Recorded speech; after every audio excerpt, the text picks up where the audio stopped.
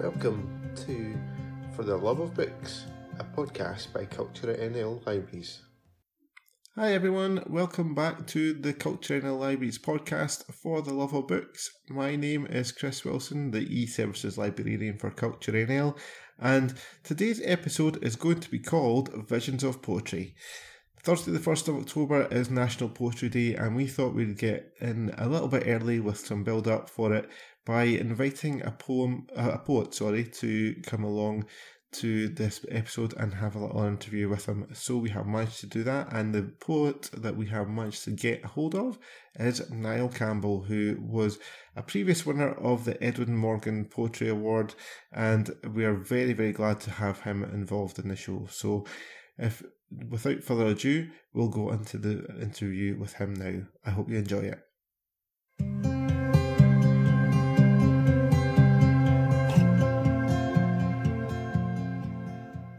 Thank you, Niall, for coming and joining our podcast today. It's a great honour to have you on our podcast. I'll give a little bit of background for our listeners to you, and you can throw in anything else that you want to put in, Niall, as well. So you're originally from South Uist in the Outer Hebrides, and you have been published in various articles and magazines and anthologies and things like that, such as Granta and also the Best Scottish Poems 2011. You had 2 book-length collections published in the UK and 1 in America, is that right? Yeah, exactly. Yeah. And you're also the winner of numerous fantastic awards as well, including Britain's biggest poetry award, Edwin Morgan Poetry Award, and you've been nominated for various other ones as well. And I also read that you're currently writing a libretto as well for an opera. That sounds fantastic. We'll maybe touch on that a wee bit later on as well. But yeah, so that's kind of, you are pretty much a star poet in my eyes after all that, winning those awards and things like that. It's great to have you. So what got you into writing poetry to start off with, Niall?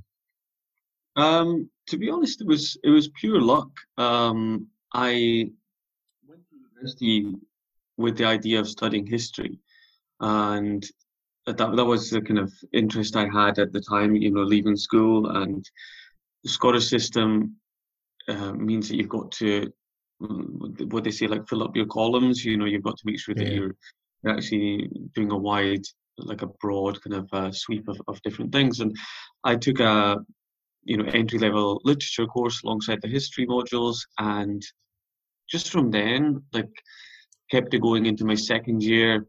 Then by the end of the second year, history seemed to have been pushed to the margins, and it was literature I was more interested in. Yeah. But that was reading. I mean, it was just reading things, be it poetry, plays, novels. And then just that act of being so engaged with what other people had said throughout time, you start to make little inroads and little footsteps into trying a little bit for yourself. So that's where the kind of the germ came from. It started there, and then eventually over the years just grew and grew from that point. Yeah, fantastic. And obviously we've got a big day coming up in terms of poetry. National Poetry Day is coming up on the 1st of October. Is that a big day for you? And have you got any exciting plans happening for this year as well? Is it a big day? It's, to be honest, it's not something that I would do necessarily too much for. I view it as a day for reading and enjoying other people's work, as a celebration of the art form that I'm interested in. So there's nothing that I'm going to do necessarily. I might, it's a good day to be on social media because people are sharing a lot of different things, which tends to be quite interesting. So it's a good place to be introduced to new work, and I think that's one of the most important things about it. It's just about people might stumble across a poem in the way that I did, as an introduction to contemporary poetry, stumble across a poem that leads you to a certain poet, that leads you to poetry in general, and a broad readership. So yeah, I think it's more, I would just be keeping my eye out for what's going around on that day. Yeah, that's it. It's certainly a good tip because it's a big day on, as say on social media. There's a big push for it on the day, and it is a good way of kind of easily discovering kind of new poetry, new poems, new poets, things like that you may not have came across before. So it's definitely a good tip there. So in terms of your own writing and things like that, you have, in the UK, you've had 2 book-length collections published, Moontide and Noctuary. And Moontide won some fantastic awards, as I mentioned. It did win the Edwin Morgan Poetry Award and also a Saltire First Book of the Year Award as well. That must have been quite an exciting time for you whenever you were kind of getting all those awards and things. Yeah, the Saltire especially just because it was like open to all genres. There was fiction, non-fiction, different things like that. And for poetry to actually win, my poetry to win, it was just a shock and just quite nice to see poetry kind of punching up against the odds, against the other kind of more established, more kind of mainstream genres. So, no, Yeah. it was certainly an exciting time. I mean, that was actually, so the book came out in April 2014, and my son had actually been born in the month before, so March 2014. So it was just an absolutely wild time. Yeah, You're I can talking about imagine. different readings in different places. Very lucky to have these different award nights as well, and then you've got everything that you're trying to learn how to do and cope with as best you can. So it's just a bit of a bizarre like fever dream for about a couple of years at least. Yeah, it does. I mean, like I say, that does sound like a bit of a wild time. I know I'm quite a young father myself, so I know how difficult, or how not difficult, but how time consuming that can be, and obviously in terms kind of winning big national awards and things like that on top of that must have been quite an interesting time for you for sure, for definite.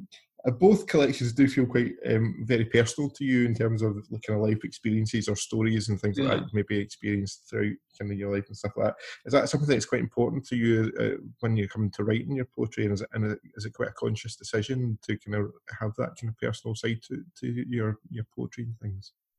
Yeah, I mean, there's a quote that I generally like fixate on by Zadie Smith, which is saying that she writes to stop herself sleepwalking through her life. And it's just, I find that such a beautiful way of just saying, look, it's not necessarily that I consciously sit down and say, right, I'm going to write a poem about X or Y or Z, but it's to say that, these are the things that are, I'm dwelling over. What have I done, well, or where am I like falling short, or what things have kind of interest me, especially my time off with my son. And now afterwards, like, what's kind of things that are going through my head most often? And then you sit down and you start to unpack them and unpack them. And that's why I like poetry. It's a way of just giving due attention to your own thoughts and your own life, like in little, especially again, to go back to being a parent, when time-wise, it's such a limited amount that you've got to actually have to yourself. You're talking about little snatches here and there, and to use that time just say, right, I'm going to pack some ideas and pack some images that have been going through my head, and then you give it time, and just unfolds into something else that you kind of want to share. Yeah. I was reading something else, and I can't remember who the quote was by, but it was saying everybody starts off writing personally until the point that they become everyone inside the art that they're doing. And it's just about, burrowing in my own life, my own kind of experiences, but that I think might be important or might have an element that other people might share. And that's important for me more than anything. It's the connection with other people, working away by yourself in a, lone room, and yet trying to connect to people from that point. Yeah, I mean, I think, like you say, that most writers kind of do write from that kind of sort of personal point of view to start off with it, at least. And I suppose that's a kind of natural thing for anyone to really do, because that's what people kind of have experienced and know best, and which I would imagine kind of helps the kind of writing process a little bit in terms of kind of being able to kind of write about more about what you're kind of doing and things like that. Do you want to tell us a little bit more about Moontide then? It's the inspiration behind it, how the collection came about, and when did you realise you'd kind of managed to write enough kind of content to kind of create a sort of book-length collection for the first time? I mean, it was, right, when would I say? I think the first poem from Moontide was written around about 2008 or so. And like I did a master's at St Andrews in the creative writing department there, and so that was 2008, 2009. So that for me was really formative. As much the tuition there was incredible because you had Don Patterson, you had Kathleen Jamie, Robert Crawford, John Burnside. I mean, mega Scottish poets, incredible. But also I lived in Glasgow at the point, but moved to St Andrews for the year, and there was just 7 of us on the course, and we didn't know anyone else, and so we just bonded together, and all you did was talk poetry, write poetry, read poetry. You know, it was an incredibly important time because it was just so intensely focused on that one thing. And then from then it was just whenever I could just write poems here or there, try and get them published, go into that little thing. And 2013, I won the Poetry London Prize. It's just for an individual poem, or a poem called The Letter Always Arrives at Its Destination, which basically kicked everything off, really, because from that, Blood Axe Books got in touch to look at a manuscript, and they said yes. And then from not having a book, you know, in the space of, 3-4 weeks, the book was going to come out in, I think it's about 6 months, 7 months, so it just went from 0 to 100. It was absolutely fascinating to see it just go. So it was, again, didn't have too much time to dwell or to think or to overthink sometimes. It was just a case of, right, here's some poems, and it just felt right, and it just all kind of fell into place. Right. It's funny. It's interesting you mentioned that the letters always arrive at its destination. I was actually having a look at the 2 collections just earlier to kind of try and pick out what I think is my favourite one, and from Mintide I would actually probably put that as my favourite one actually from that collection as well, which is quite good. I just kind of I like the kind of content behind it and things like that. It actually made me kind of think of a personal experience of something similar to the content on it, of the kind of messaging bottles and things like that sort of stuff. It was a strange one because actually I was thinking about how and when it was written, and it was written in so I grew up on South Uist, and then I've been on the mainland since, and my wife and I were living in Leeds at the time, in the city centre, and that was written in a little 1-bedroom flat overlooking a really dilapidated, dodgy car park sometime in the afternoon. And I was reading this other book, I'll talk about it a little bit later, but and just the image came of something else, and it came about, childhood and, bottles and maps and everything else. And then this poem started to be written, and it was almost like an antidote to everything else that was outside the window. But it was quite unusual to think of it being written in an environment completely divorced from the imagined environment of the poem itself. I suppose whenever you kind of do maybe sort of imagine you kind of sitting there kind of at the time kind of experiencing that and by the pier or something like that. Do you want to give us would you mind giving us a little reading from maybe a poem from of course, well, I'll tell you what, I'll read that one there. So okay. The letter always arrives at its destination. There was a book called Enjoy Your Symptom by Zizek, I think it was, and this line appeared in it. So the letter always arrives at its destination. Okay. An idea behind it was from Lacan to say it doesn't necessarily arrive at its intended destination, but it arrives at a point that becomes its destination. So it could be misplaced, it can fall short, it can get lost somewhere, but by ending up where it does, it becomes important in and of itself. And that just, I don't know, it just immediately connected with, being young on the islands. And I mean, to grow up in the islands now, you can get to the mainland semi-easily, and most people probably do it very regularly. But the mainland, even Glasgow or Edinburgh, we travel there once a year for about a week.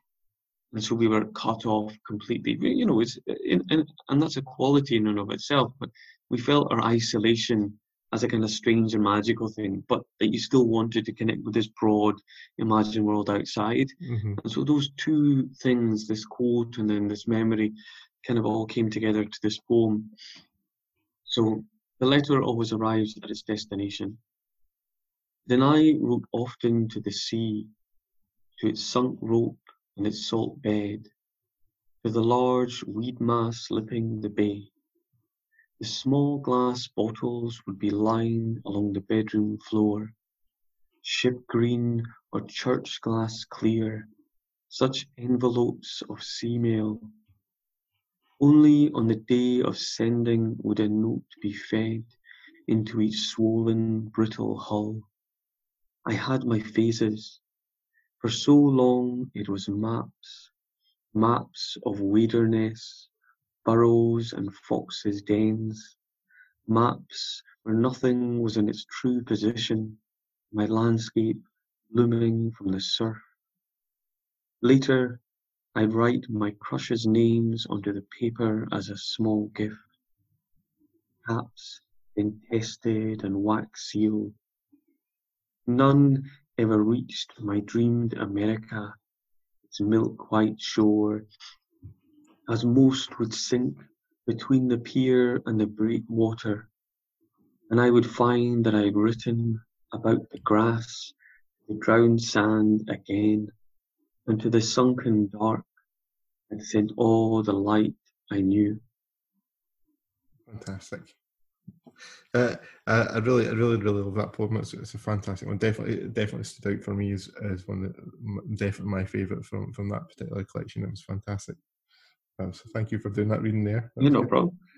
But we have a wee kind of chat about your next one as well, Nocturne. So Yeah. it's inspired by, as you said earlier, by you being a young father and things like that. And as a young father myself, as I said earlier, I do find it quite amazing that you've managed to be so creative under those circumstances, because it is a full-time job on its own, being a dad. Yeah. So how on earth did you manage to find time to kind of write a whole poetry collection at the same time and get it published as while being a young dad? How did that come about? Again, my life seems to be a story of luck, but it was extremely fortunate because Soren was born in the March, and I'd been working just like an odd job before that, and I was quite conscious I wanted to save up some money and just stop when he was born. And so I was off, my wife and I was just about out of money, and I was looking at what sort of work I'd be able to do that would allow me. My wife was going to return to work, so that would allow me as much time as possible with him. And that's when the Edwin Morgan Poetry Award happened. So I was like already scouting out jobs, and then the Edwin Morgan was like 20,000. And so I portioned it off to last about 2 years. Yeah. And so, what I would try and do, you just go through little phases. For a while, I was trying to write from about 10 p.m. to 1 a.m. It was kind of my time, have a little coffee, and then he'd be up for his night feed or whatever around about 1 or 2. So you'd do that, and then off to sleep, and then just, sleep through the day as little partners go. But I collapsed it in public because it was just too much, you know what I mean? So I had the indignity of that, and it was just, to be honest, it was just working away. The collection itself is quite short. One of my main conversations with the editor when I did put it in was him just saying, "Do you not have anything else? Do you have any other poems?" And so I had to get another couple of poems in there. But it was difficult. But again, it was one of those things that, that attention to life, that focus on what you're doing, it made me want to write. And certain things did come up and appear, and it was really important. I felt, just lucky. I mean, it still is difficult. My son's now 6, and it's sometimes strange to read these poems again from him being so young, and remembering, all these things did happen. It seems again like some dream from far away, because these poems again were being written just around when Moontide had come out, so 2014, 2015, 2016, and he's 6 now. And it's still that little battle of where do you fit in writing? It's not gone away. Yeah. It's just still there. Just where do you put it in? How can you manage to make it fit in your life? Yeah. One of the things that I think will be really fantastic is the fact that he'll be able to look back in that and sort of later life and know that he was the kind of inspiration behind quite a lot of it as well, which is lovely. Yeah, I don't know how you'll feel about it. You never know. They might go through different phases. Obviously, the teenage phase of being mildly embarrassed, or hugely embarrassed.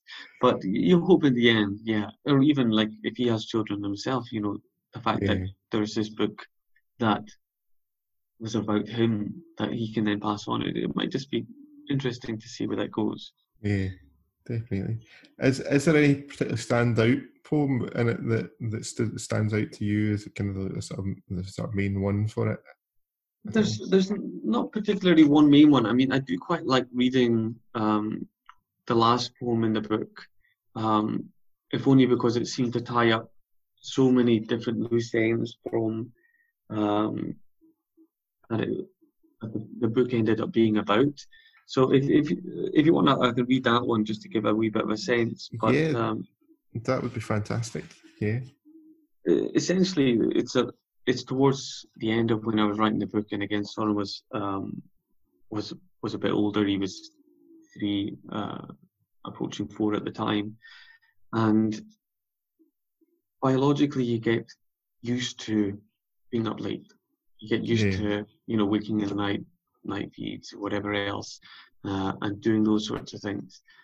And then all of a sudden, your kids start sleeping through, and they start to sleep through 8 till 7, 8 till 6, or 8 till 5, or whatever it might be. And you and your body, are used to a certain way and used to being needed at those times in the middle of the night, and yet you're no longer needed, but your body's still awake. And I went through a phase of not sleeping particularly well. Just it seemed this strange crossroads of learning to be awake at a certain time, and then all of a sudden that need of it not being there. So this poem is called Good Night. No curtain should be open at that time, but ours weren't drawn, and the cold world looked in. 3 years into his life, come to the window, sleep hadn't found my door again. So up, I watched the morning's morning open out, the frosted ground clean as an envelope. Awake, so tenderly awake, I felt like the lamplighter of some old city. The city's lit, and the crowds dispersed. So much was love, so much was work. I took the small spark post to post.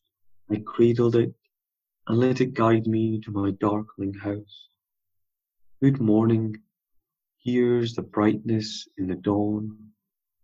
Good night, here's love like a faint snowfall. Good night. Yeah, it's a fantastic ending to the collection for sure. It's a lovely kind of ending to it. No, it was one of those. When I'd written that, I pretty much instinctively knew that's right. That might be quite a nice one to just end on as a wee good night, as a little gesture, and then it closes, and then that's it. Yeah, it's lovely. It's a lovely ending. And the next thing I wanted to kind of touch on with you was obviously the last few months have been strange times for everybody and the whole of the world, basically. Has that inspired you to kind of writing anything in particular? Obviously, because you have kind of written in the past about the kind of your own personal experiences, and obviously you will have had your own personal experiences of lockdown and how that's kind of went for you and things like that. Is there any chance of like a kind of lockdown inspired collection coming at any point? Has there been any kind of time for writing involved in that time? You know what? There's not, and I don't know why that would be, unless it's just a case of just too focused on just surviving, rather than kind of pushing anything too creative on that side of things. I think, my son being off school, differences, with my wife's work and my own work and how we go about it. It's just been about that balancing act and just trying to make sure that, right, you all, are calm and stable and everything else through all of this. And I've probably written less, partly in terms of poetry, partly because a lot of my energy is going into this libretto that I'm writing as well. Yeah. So I think it's just been, partly a mixture of family and support on that side of things, but the other side of it being just especially through the summer, there's a big period where I had to get a finished draft of this libretto. So I was just focusing on that, and redrafting it consistently throughout. So I've written a few pieces here and there because I got some time to myself, but nothing too lockdown inspired just at the moment. Yeah, I suppose, that's something that could always come potentially at a later point as well. I think so. Yeah. I take a while to mull on things. So to be honest, it'll probably be about 2 or 3 years. In the same way with Youst and the letter always arrives at destination being written near the car park. Maybe at some later point where everything's fine and everything's good and happy-ish again. Yeah. And then I'll start thinking of that time we're all locked down. Sometimes you need that distance and that time to reflect and things like that on it and how. Absolutely, and the contrast of right now being different to then, and that kind of sparks something in the friction between the two. So I think maybe later, but nothing. I'm still, I'm still up there, kind of thinking at the moment about it. Yeah. So we've mentioned your libretto a little bit a couple of times now. So what are your plans for the future? I take it that is kind of the sort of main focus of what you're kind of doing, and for at the moment. So you want to give us a little bit more about that and let us know a little bit more what's happening with that? Yeah, of course. I mean, again, this basically goes on the model that Auden worked with Stravinsky on an opera called The Brieg's Progress.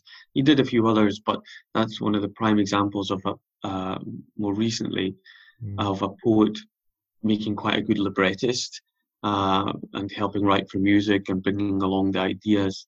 And so that's where the project kind of stemmed from. So I'm working with a composer called Anna Appleby, and I'm doing it through Manchester Metropolitan University, and she's at the Royal Northern College of Music, and this is a project between the two institutions and us two as individual artists.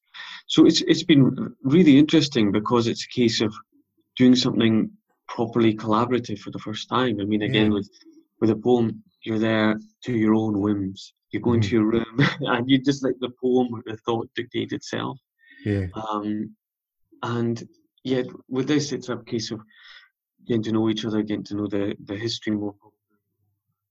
So what are you working inside the traditional? What are you working against the traditional? It's been fascinating. It's been really fascinating. And in the way that poetry was a little door that opened when I was about 18 to 19, 20, something along those lines. No part of my life beforehand. Just all of a sudden it was there and the door, you walk through it. It's been quite similar with opera. And it's just this fascinating world that I hadn't appreciated fully before, So no, it's been it's been fantastic. So I've finished the first draft, and right now it's a case of working down the second draft, because what tends to happen is the librettist, particularly the poet librettist, will write something far, far, far too long. We like our words, so you do as many words as you can and you get into the flow of things. But the point is that the music picks up so much, and so it doesn't need to be said, because the music is the other thing that's speaking at the same time as the words. So it's a case of just thinning down what's already been written to get something that, yes, the words will speak, the music will speak, and harmoniously they will bring the story to life together. So yeah, that's where I am at the moment. So yeah, I think the idea is maybe 2 more years for it to be ready, because again, the complication of we need to finish the libretto and then it will go to the vocal score and the orchestra score as well. So it's a few more stages to go. Fantastic! It sounds fantastic, and really kind of quite a little bit different from what anyone kind of would sort of maybe expect as well. A little bit. It's kind of a nice, unusual project to kind of get involved Yeah, in. I didn't expect it before it happened, and it was just again all of a sudden it was there, and just go for it. Especially I like the fact that I would never have dreamt of doing anything like this when I was younger. Yeah. This completely different life that seems to have just unfolded. So yeah, absolutely went for it. Brilliant. Yeah. Well, all the luck with that and going forward, because it sounds like a fantastic project. Finally, I think what I thought we'd maybe touch on a little bit, finally, is for anyone out there who maybe doesn't know a lot about kind of poetry and things like that, are there any kind of young Scottish poets or even kind of poets in general that you would kind of maybe kind of highlight to people and kind of recommend? Like you were saying, that kind of poetry day is a nice day to try and kind of find these things. Yeah, of course. Who would you kind of point people in the direction of? What would be your kind of favourites? Your favourites? I mean, in terms of new, let's do the Scottish side of things first. I mean, Yeah. Edwin Morgan Poetry Award, they just had it's every 2 years. So there's 2014, and 2016, 2018, 2020. And even just to look through their pamphlet, they do a pamphlet as part of the award, and it's incredible. I mean, it's just genuinely one of the reasons it took actually a little while for the award to get up and running after Edwin Morgan passed away, because his will dictated that the award, I think, be set in a particular way. And the idea that one person gets 20,000 and then there's 4 people who get 1,000 each, I think the organisers perhaps had hoped that there would be a way to make it a little bit even, like an Eric Gregory Award where everybody gets the same amount. And it's there to serve the same function, to support aspiring poets. But he wanted it to be there to take some of the shine away from London. He wanted it to be particularly a huge amount, just so that by being a large amount, it gained focus to Scotland. Yeah. And I think it's succeeded hugely, just because it's opened up all these poets coming out that might or might not have applied for an Edwin Morgan. They think, well, I'll apply for it. Apply for Edwin Morgan. And some of the recent Roseanne Watts, particularly excellent. I was reading in the pamphlet from this year, a guy called Colin Bramwell, who I thought brilliant poems. So yeah, it's certainly something to look at. I think if you go to the website, you'll see little bits about each shortlisted and each winner. More broadly, again, some lovely work. Zafar Kunil, who had a book out with Faber a couple of years ago now. Who else have I enjoyed recently? Rebecca Goss. There's been a number there. Vijin Ravindran, he's a stablemate of mine in Blood Axe, and he's again just a fantastic writer. I tend to prefer like more lyrical types. John Glenday, I mean, John Glenday is funny because he's a Scottish poet that is a little bit outside the mainstream a little bit. I mean, he published by Picador, but I think the way he goes about poetry is there on the poems on the page, and he tends to pull himself as a person a bit to the sidelines. But I just think, again, if there's poems and poets, he's up there. Don Patterson, and Kathleen Jamie. I mean, these people that were formative for me, still, I'll go there. Alice Oswald as well, if I'm to name one last one. Fantastic. Definitely a lot of great names there for people to have a look at if they get a chance to. And National Poetry Day would be the perfect day to kind of for people to kind of have a good look at that and have a good kind of search about and see what they can find. So hopefully we've inspired a few people to go and have a look about and find some new poets and new poems for them to kind of listen to.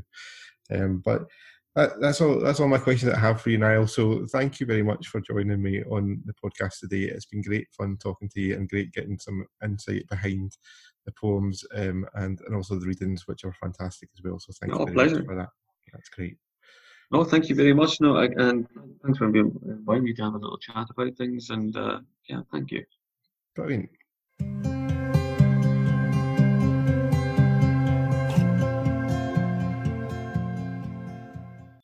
And there you have it, guys. Thank you to Niall for coming and chatting with me. It was great fun to get a little bit of an insight into his collections and get a chance to speak to him. And I hope you guys enjoyed listening to it as well. His 2 book-length collections, Noctuary and Moontide, are available on our BorrowBox service to either loan or reserve. So do have a look at that and possibly download them. What a great way how to get involved in National Poetry Day by downloading and reading some of his poems if you can get a chance to do that. Do try and get involved in National Poetry Day online as well. It's a big thing on social media, and on Twitter the hashtag for the day is #National Poetry Day, and the official account for National Poetry Day is @PoetryDayUK. So do try and have a look at that and watch out for any content that's going about. You never know what you might discover. You might discover a new favourite poem, even a new favourite poet, and there's lots to get involved with. And so that's all for us just now, guys. Do remember you can leave your feedback about the podcast using our own hashtag FLB podcast, or by dropping us an email to librarypodcast@culturenl.co.uk. But watch out for more episodes coming soon, and we'll speak to you again soon, guys. So bye for now. Bye.